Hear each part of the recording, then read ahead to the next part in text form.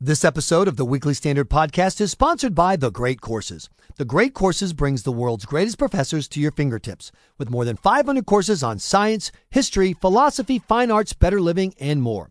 The Great Courses are available on digital download and streaming or DVD and CD. Best of all, you can listen to or watch The Great Courses at your own pace without the pressure of homework or exams. And now, for a limited time only, The Great Courses is giving our listeners an offer of up to 80% off the original price of selected courses, including the decisive battles of world history. For this limited time 80% offer, please go to thegreatcourses.com/WS to find out more. That's thegreatcourses.com/WS. Welcome to the Weekly Standard Podcast. I'm your host, Michael Graham. With us on the Weekly Standard is Mark Hemingway. And Mark, am I the only person in America who's disappointed that there wasn't a Charlie Hebdo cartoon on the front of every newspaper in the United States? No, you're not. I think that the only answer to this sort of barbarism is more speech. I mean, the minute these guys get the idea that violence can succeed is the minute that everything is just going to go south. And the only way to discourage them is to just make them think that their cause is futile, and it should be. I mean, ink is cheap.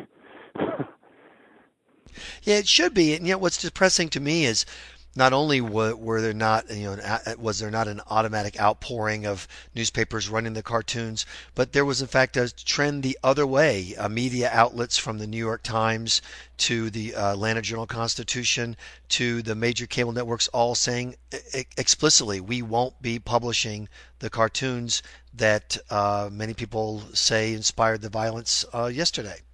Right. It is interesting, though, because in the wake of this massacre, a lot of media outlets have been saying that they're doing this open, like CNN specifically said they were, fearing for the safety of their employees and all that. And I find this just fascinating because this is not like a new approach for them. I mean, they have declined, almost all these same outlets have declined to publish the Danish Mohammed cartoons and other things of that nature. But for years, they were insisting that somehow it was not out of fear of violence. It was that they just have this policy where they don't gratuitously insult people of all faiths, which, as a Christian or a Jew who pays attention to the media at all, it's ridiculous. I mean, it seems like some of these outlets go out of their way to offend us, people who have, serious faith. So, all along it was, we knew it was just that they were cowering in fear, and at least, they're now openly acknowledging that. But I'm not sure that's a good thing. I mean, this is a case where a little hypocrisy may have gone a long way. What a bad idea to let the most violent or extreme whatever among us, not just people of faith, but to take, for example, people who are animal rights people or anti-abortion people, and say, hey, violence can work if you can somehow convince people that they should be afraid, then the pen will not be mightier than the sword. I think that there's some truth in that. The problem is it just sort of cuts both ways. I think once you dispense with the faulty rationales, those rationales were aimed at sort of placating, their consumers, the more rational people like us. And I think that once the people realize that they're doing this just because they're cowards, I think, it'll be harder for those of us who are supposedly, not the extreme radicals or whatever, to ignore what they're doing and not feel the need to put pressure on them to show some spine. But you're absolutely right. It does also send a signal to the terrorists that their violent approach does work. And that same message to anyone, and it's not just violence, it's pressure in general. And the condition of the media, as you know, Mark, it's kind of rough. There, back in the late 90s during the dot-com boom, there was money pouring into television and radio and print, and people could look at advertisers and tell them, spit in their eye and say, we're going to run this hard-hitting story on whatever. Now today you practically see the newsrooms out begging, please sir, more ads, and you see stuff on your television morning shows that you go, oh my gosh, this looks like an advertisement, not a news story. And guess what? It is an advertisement. With the media in so much trouble and so pliant already to so many forces, are we at a point now where a responsible news consumer simply can't assume that the journalists that they rely on are trustworthy, even if they wanted to be trustworthy, because fear of either violence or criticism or revenue loss is already coloring news content in a way that it really hasn't in the modern era. Well, yes, for all of those reasons, and then let's add to that the fact that they're ideologically reprehensible often to begin with. Um, I think that has been a huge contributing factor, and people talk about all of these economic pressures and all of these outside circumstances, which are very real and should be considered. But it's also true that we're in this situation with the media where they're spineless because in the last 20 years or so, we've seen them buy into a lot of things that are sort of on the sort of like left-wing politically correct side of thing that very much cuts against the grain of the kind of like classical liberalism, the ideals of truth and justice, and crusading that journalists once claimed to hold dear.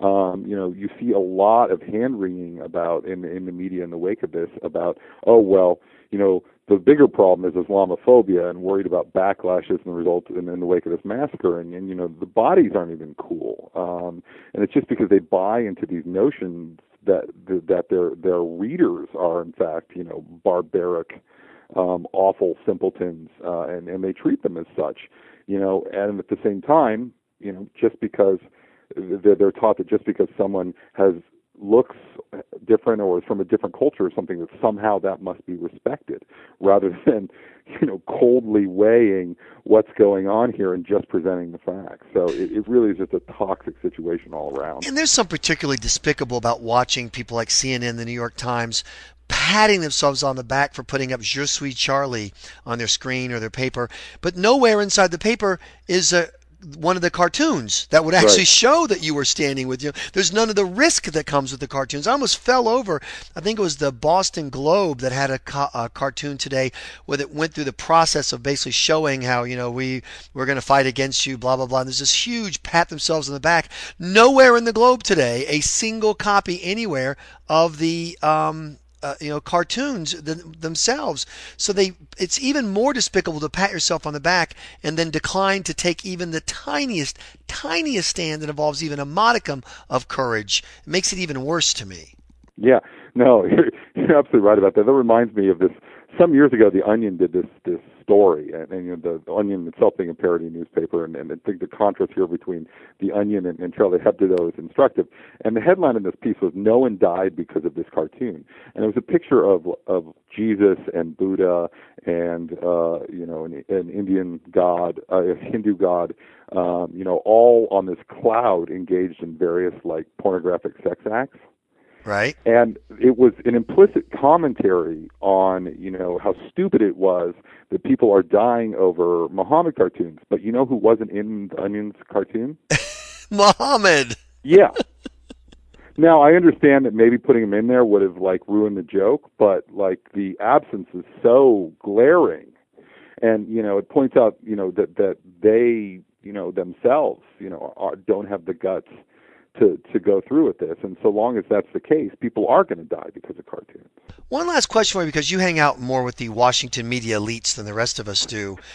At what Don't tell point people this. At what point does shame catch up? At what point are you just ashamed that you work for a newspaper that won't report the news if it's scary? At what point are you ashamed that you work for, as the New York Times did, a newspaper that has accurate quotes about what the terrorists said about attempting to convert people to Islam in the immediate aftermath of the attack, and then they actually took their own reporting down afterwards because it didn't fit a narrative they were comfortable with? At what point do reporters feel any of the gap between where they are and the Woodward Bernstein ideal that drove them to J school 20 years ago?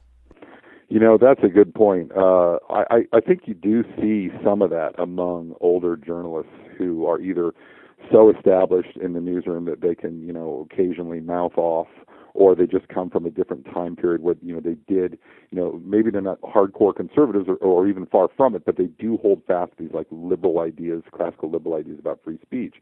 So you see a little of that among, I think, the older set. But the problem is, I just think that, like, as you know, newsrooms have gone from, guys who smoke 2 packs a day and keep a bottle of scotch in their desk to, the Washington Post newsroom is full of, people who have MFAs in creative nonfiction from Columbia University and, jog 40 miles a week. And the younger generation has really just bought into this whole worldview of, relativism and, understanding cultures that are different than ours, and that the U.S. is bad, and that we don't have the answer to everything, and every problem is too complex to have like a simple judgment. And I just don't. I don't know. I mean, you talk to these people. I got involved in a Twitter discussion a couple of weeks ago with an editor at BuzzFeed who was generally a sharp guy, and the kid was telling me at some point when we were discussing this constitutional issue that he didn't even believe in natural rights. And it's like, how do you even have a conversation with him? So you know who did believe in natural rights? The people that wrote the Constitution. So, you need to, we need to be like on the same plane here if we are going to be discussing our basic freedoms. And I think that so many of the younger class of journalists are just constitutionally, to use that word in a different sense, incapable of having the kind of doing the kind of thinking at that level. Mark Hemingway, not a very pleasant end to the conversation, but thanks so much for your time. All right, thank you very much, Michael. You've been listening to the Weekly Standard Podcast. Please be sure to check weeklystandard.com regularly for podcast updates. I'm your host, Michael Graham.